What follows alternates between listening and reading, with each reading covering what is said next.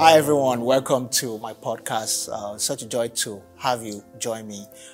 Today I'm privileged to have a newfound friend who's just agreed to jump into the studio with me to get this done, and I'm excited about the prospect of the kind of discussions that we'll be able to have.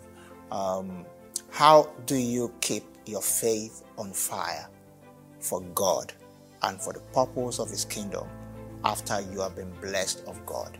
You know, even in the Bible, God warned people severally that when you have eaten and you're full, when your barns are full, when you've made a lot of money, don't forget the Lord your God.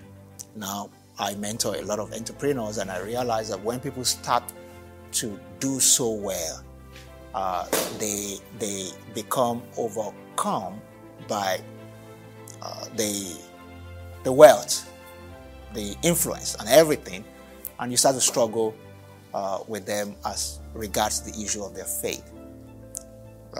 You may say, "Oh, PG, I'm not one of such people," but the real issue is when you become one of such people who's made money, are you still going to have a heart for God? Is the purpose of God still going to be your overriding motivation? That's what we're looking at today, and a few other things that I believe will interest you. So it's good to have Henry Kessner on my podcast today. He's a founder of Faith-Driven Entrepreneurs and Faith-Driven Investors. Henry is a serial entrepreneur who started a number of companies, and one of the companies he started is quoted in the US, on the stock exchange, doing great even up till now. Henry, it's good to have you on my podcast. It's a great pleasure with my new friend, PG. Thank you very much for having me. Yeah. So, Henry, tell me a little bit about your faith journey, and your journey as an entrepreneur. So my faith journey, I came to faith at age 28. So I'm an adult convert. I worked on Wall Street, which is all about money, success, and fame, and got trapped into that. And yet I came to understand that it didn't deliver happiness. So through the grace of God and a little bit of intellectual curiosity on my part that God had put in me to draw Him to me, my wife and I went and checked out a church. And that's how we came to understand that there's a God who loves us and had purpose for us in the marketplace. So before you got saved, you were already on Wall Street. You were already making money and doing great. And out of curiosity, just looking for something bigger than you found God. It's the proverbial God-shaped hole. And you bring up such an important point about the challenges of being wealthy or being blessed with financial success and what that means for somebody who's driven by their faith. I think that one of the things that's super important that played out in my life is, number one, is to understand it's actually really hard. When Jesus talks about it being harder for a camel to go through the eye of a needle, it's hyperbole, but it's meant to say that actually it can be really hard, because Scripture also tells us the worries of the world and the deceitfulness of riches can otherwise hold us back from having the type of riches with God that we might otherwise have. And so, number one is just to be conscious of the fact that it can be really hard. And absent God's grace and His Word and time in prayer and Christian accountability, we're really sunk. Another thing I think has been really helpful for me in this journey is to come to understand actually that God owns it all. It's not mine to begin with. That helps immeasurably. And then a practical thing that might help some of your listeners and your congregants and the people here in Nigeria is to think through what might it look like if we were able to achieve a good amount of financial success with our business in the future. Establishing a financial finish line before we hit there makes it a lot easier. Gosh, it's harder when we have all the trappings of wealth and then to ratchet it back and bring our lifestyle back down. So it's so much easier in advance. So if you hold it there, what you're saying is I should go ahead of myself and think about the kind of money that I will make in the future if I'm a budding entrepreneur, a young person who is just starting to make money, and to be able to say, how do I get to the point where, notwithstanding the amount of money that I make, it will not change who I am or change the fact that I'm a child of God and my heart is supposed to be burning for God. How did you get to that point where you became resolute that I'm going to make money, but it's not going to change who I am? Yeah. Well, if I'm honest, it's a constant struggle, right? Because I need to have my identity in Christ and a beloved child of God, not in my financial success, the success that might happen from the different enterprises I have. I'm lost, though, if I don't spend time in God's Word. Fortunately, there are an infinite number of passages about money and ownership in God's Word. So if I'm starting off in God's Word and I understand how much He loves me and that's my identity, and then I have a godly perspective of money, that's the best start. But beyond that, I need accountability. I need to be able to open up my life and my finances to my closest friends who also know God and know that the trappings of wealth might otherwise distract me from the real work in God's kingdom. Now, if I can see the financial blessings that God has given me as an opportunity to co-create with Him, and that He's inviting me into this work of deploying the resources He's entrusted me as a steward, now I'm invited into a joy that's much better than a beach house or a boat. It's something that delivers much happiness because I've tried it in other ways. I've had second homes. I've had lots of different toys. And I'm an investor by trade. And I've come to understand that the concept of pattern recognition, that when I spend my money on things that might be the trappings of wealth, it delivers some satisfaction, to be clear. But it's hollow next to taking that wealth that God has entrusted me with and participating in the work that He's doing in the kingdom. That gives me a sense of joy and peace and being in line with God's purpose in my life that is real riches. Well, Henry, thank you for that. But some people feel like when you don't have certain amount of money, that's when you think that, there's some things that money cannot fix. Like, as if money, is an answer to all things. Though the scripture says money answers all things, but not in the real sense of it, because there's some things that you can't buy with money. Like you talk about the joy of being saved, the peace of mind and all. Yeah. But I just need you to, without, not like I wanted to blow your own trumpet too much, but if you blow it, Christ will be glorified, right? What kind of success have you seen in your entrepreneurial journey? Such that someone who is watching this or listening to us will know that what we're talking about is not just, somebody started a small business and made small amount of money. Because somebody may be listening to you, especially from my own client, who thinks that, maybe it's just small money we're talking about. That's why it didn't affect your mind and you didn't go crazy. Yeah. So tell me, how did you feel when Bandwidth became a quoted company and now you're making millions of dollars? How did I feel? I felt grateful to God that He gave an opportunity for us to be a part of a story that was successful. I felt grateful that by having access to the public markets, it gave us an opportunity to grow the business and serve that many more people. I felt grateful that those who had journeyed alongside us for the 17 years of our company before we went public had an opportunity to get a great return on their investment. It was really gratifying to see them be able to realize some financial wealth and to be rewarded for the trust that they placed in us. I also felt a sense of responsibility, which is how do I steward the wealth that God has entrusted us with Bandwidth, but then the other companies that we started out of that too, some of which are still private. It's a feeling of real responsibility and tension. But yes, I feel grateful. I guess that's how I feel. I feel grateful and yet sobered, because I've seen so many other friends, people I know, maybe I won't call them friends, people that I know that have gone public or sold their private companies for cash or whatever the case is and gone liquid, and they've gone off the rails. In fact, I had an early investor that invested in Bandwidth who said, never go liquid. Never go liquid. Every single person I know that has achieved very real significant financial wealth has lost their way.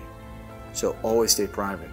And that was really sobering for me. Now, as it turns out, we went liquid, but what we try to do is just to say, what's our plan for that? If God blesses us materially, and to be clear, He did, what are we going to do with that when that happens? And so we had, to be clear, we had 17 years to think about it. Because you set some goals ahead of time. As in, you're thinking about... Well, part of it was a sense of, just this right sense of who owned it. So while many millions of dollars came into my name, so to speak, I didn't have... let me tell you a story. This is something... So I told you in my faith story, I came to faith at 28. At age 38, Bandwidth was starting to do well. And while we hadn't gone public yet, we were starting to make a lot of money. Okay, and so we started giving some more money away. And there's some local charities that we were involved in. We started a local charity, and I met this friend of mine, a guy named Daryl Heald.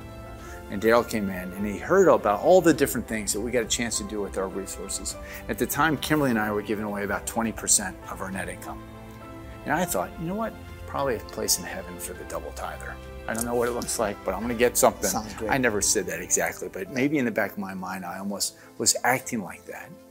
He asked me this question after listening patiently to the things we're involved in. He asked me a simple question: Henry, why do you give? And at the time, I think I mumbled through something that was theologically like C-. I might have even said, I want to pay it forward or something like that. But it seemed that in Scripture every day since then, when I came to faith, I understood the importance of being in God's Word every day. It seemed that every day from that point over the next 6 months, everything I read had something to do with money. And there are passages even that ostensibly didn't have to do with money. Jesus taking 5 loaves and 2 fish and feeding 5,000, which helped me to understand that God actually doesn't need my money. He wants my heart. He had that boy, the boy who gave all that he had 100% of his heart. And I realized, PG, that at that time, God had 20% of my heart. I felt like I owned 80%. He owned 20%. 80% is for me and my toys. I'll give 20%, right? God used His Word in a gentle way to help me to understand that He owned it all. And He was inviting me into something much greater than anything I otherwise would have spent the 80% on. And I'm telling you, it sounds cliche, but He really did invite me into the real riches. And so now when I participate with all that I have, and to be clear, there's food on the table, my kids go to nice schools, and I drive a reasonable car, right? We haven't taken a vow of poverty. And yet, I do have a very clear understanding that God owns it all. But I haven't given up any joy. I get more by taking the money He's blessed me with and using it to invest in His ministries. And what a joy that comes from that, really, when Amen. You feel that sense of fulfillment that you're playing your part as a child of God. Rather than consuming everything on yourself. And by the way, I just needed to know that this kind of perspective is not very common with many people who have been blessed with real wealth. Because wealth has a way of just getting into your head and affects how you behave. We, in our part of the world, we're trusting God to be able to, raise many more people who we see generosity as a nature of God, not something to show off with, and be able to be better stewards of what God has given them. Yeah, indeed. Yeah. Well, so thank God for revealing that to us and your audience. Yeah. So Henry, I needed to speak to an experience where your faith really came to bear in how you resolved an issue. Maybe there was a serious issue to resolve in business, or you had a downward trend, you didn't meet your expectation, or something failed, and you leverage your faith in Christ to pull through the situation. Yeah, I think. What was that like? Oh, yeah, well, dozens and dozens of times. I mean, if you are in business for as long as I have, I'm 52. I know I look much younger than that. But I've been in business for a while, and you have many, many experiences where God will take you through the valley of shadow of death. I mean, it can be very, very real and very, very challenging. A couple of things I think of. Number one, our business was started on the principles of faith first, then family, then work, and then fitness. We're in the data communications business, and one of the things that if you have values like that, you want to make sure you do business with the right type of customers. So we didn't do any business with spammers. We didn't do any business with people in the pornography, the adult entertainment business. Yeah. Okay. So the biggest, when we were starting off, we were expanding, and we had a really low amount of cash. We weren't very successful in raising money. I'll tell you about that in a second. At a point in time where we had the lowest cash balance, we closed the biggest deal we'd ever closed. It was a big OC3 circuit, which is a very large data circuit. And I remember how it felt when we closed that deal, because my business partner, my best friend David Morgan, gave me a high five. And I still remember the sting in my hands from that. Well, as you might imagine, because I'm telling this story, it ended up being for the bad guys. It was sold in the name of a holding company. But when we went to provision the circuit, we found out it was for the adult entertainment business. And that was a tough time. It was a question of, how do we handle this? And it wasn't so much about whether we go ahead and provision the deal. We couldn't. Our values were about faith first and then family. We couldn't compromise our values. But how do we treat the sales rep who closed the deal, who was expecting a commission check? And in that case, what we ended up doing is we ended up paying a commission check to the sales rep who'd worked and done everything we trained them to do. I'll tell you that from that point in time on, God blessed our business and the business became successful. And so being faithful, and it doesn't mean, now God would still have loved us and we still would have an opportunity to be faithful in the meeting, even if the business didn't do well after that. And yet I do feel that experience and God blessing us as we endeavored, as fallen as we are, to try to honor Him. The other time I think of is that fundraising. We tried to raise money. We went 0 for 40, 0 for 40 in fundraising. Kept on knocking our head against the wall. And actually, when I think back at that time, I think about just the heart perspective I had. We were being willful rather than faithful. We'd pray before we would walk into a meeting that we'd raise money, but we never fasted and prayed about whether we should raise money anyway. I'm so grateful that God in His infinite mercy allowed us to not raise money, because we would have blown it, and I don't even know if the business would have succeeded. And so that's a good lesson that I learned, is that try to be faithful. Also, try not to be willful. So many times when I've made mistakes, when things have been really, really hard, if I look back, in my heart I was willful. Interesting. Thank you for sharing that. So, basically, we stay faithful. Faithful to our values, faithful to our belief system, faithful to what God is telling us. And we stay close enough to God to be able to hear Him, so that we can easily get out of situations, because God knows the way through the wilderness of life. Yes. And sometimes when you're having a wilderness experience, your compass, you don't have a compass. Yeah. Because you don't know how to come out of that situation. Then you have to lean on God as your compass, who will be able to tell you, go north or go south, don't do this or do that, and then you come out of the situation.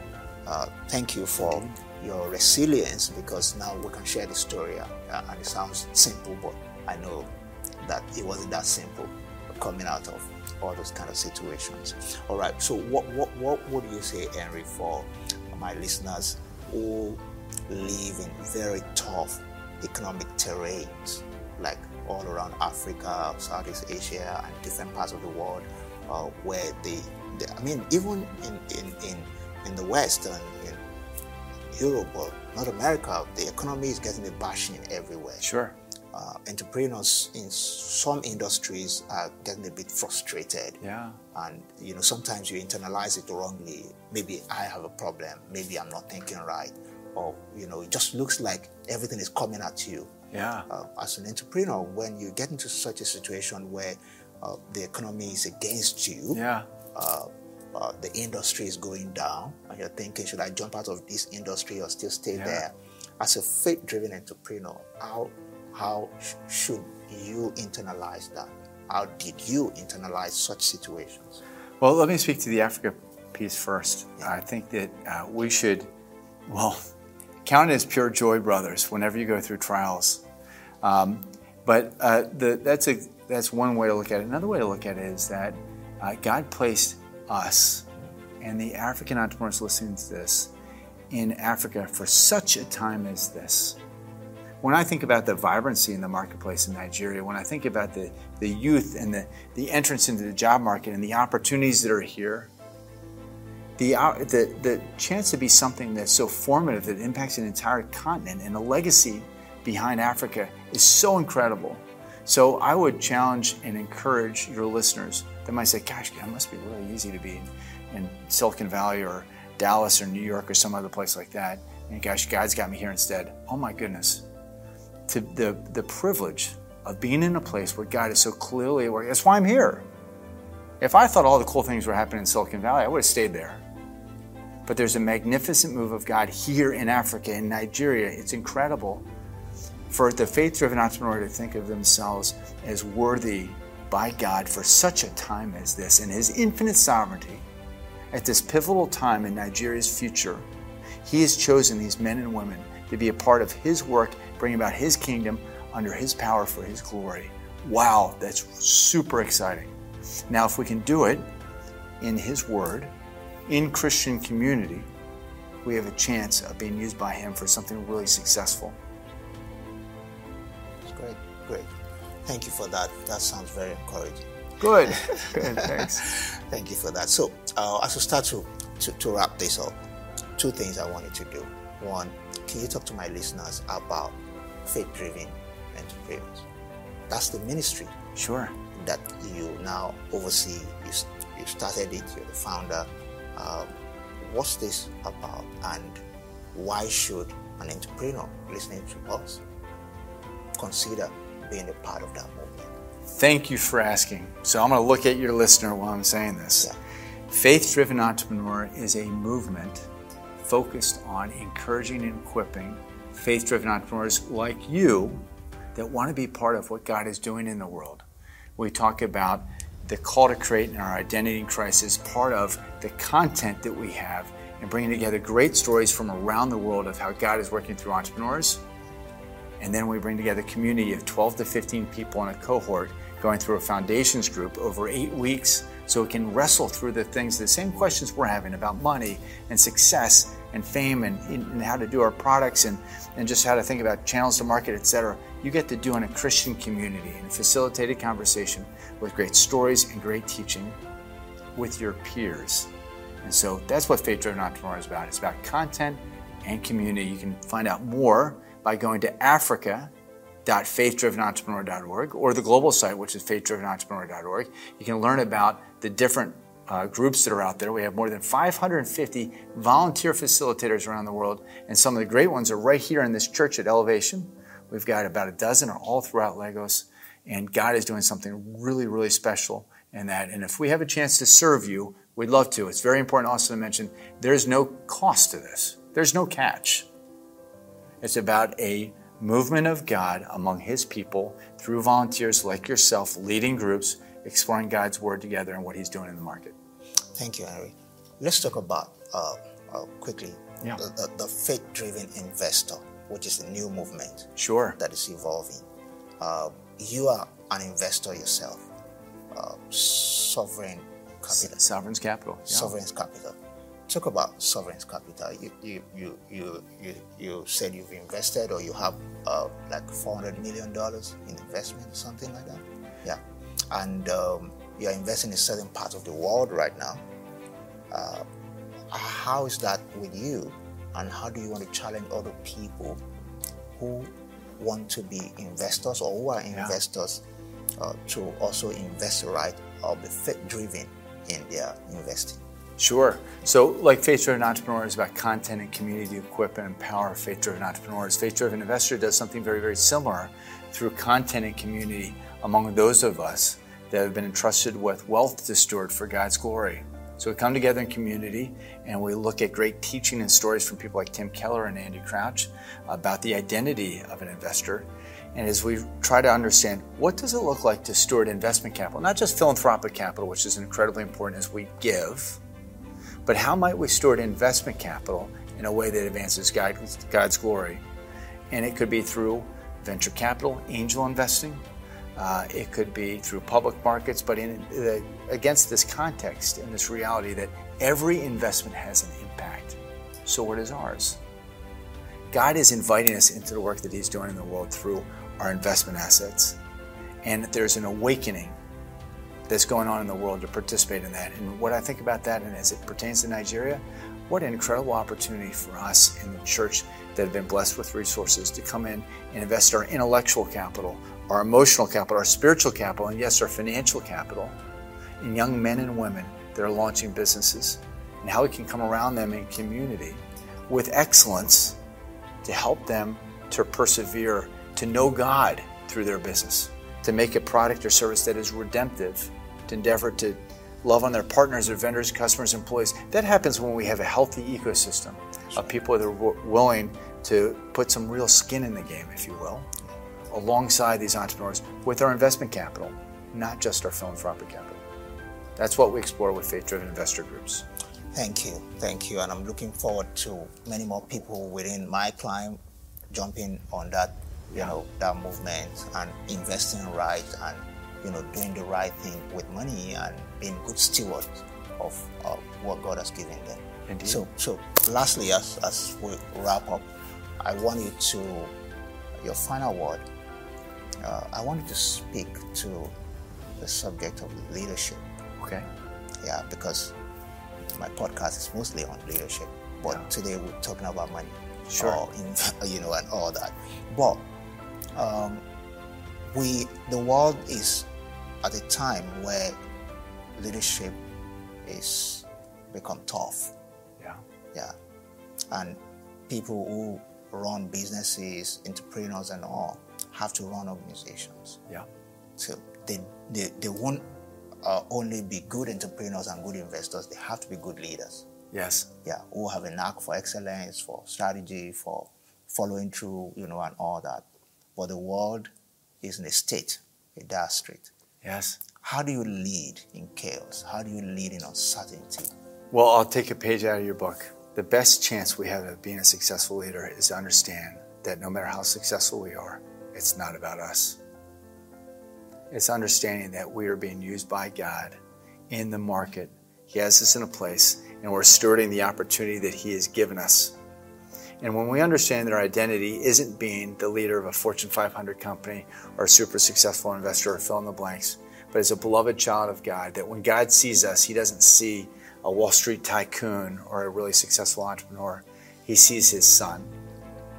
We have a chance of being a successful leader when the reality that God loved us so much that as messed up as I am, as messed up as most leaders are, that God died for us so we might spend eternity with Him. If that sinks in, and to the degree that it sinks in, we have an opportunity to be a great leader. But when it becomes about us, then pride comes before the fall, and we see that in the business community, and we see that in the spiritual community. It's only through the grace of God and understanding how much He loves us that we have an opportunity to lead well. Thank you very much, Henry. It's been such a blessing having you, with me today and being able to glean a lot of wisdom from your experience. And I know that my listeners should be clapping for you right now. You're very kind. Thank you for the encouragement. It's a great honor to be with you in the ministry that God has through you. Thank you. Thank you very much. So thank you everyone for listening in and joining on the podcast. Wherever you are hearing this or watching this, I just need you to know that God has a plan for your life. The grace of God is upon you. You're supposed to lead. You're supposed to make Jesus famous. You're supposed to have Him in your corner, whether you're leading a business, working in a business, or you're in school. Whatever you do, put God first and lead like Jesus. Thank you for listening, and God bless you.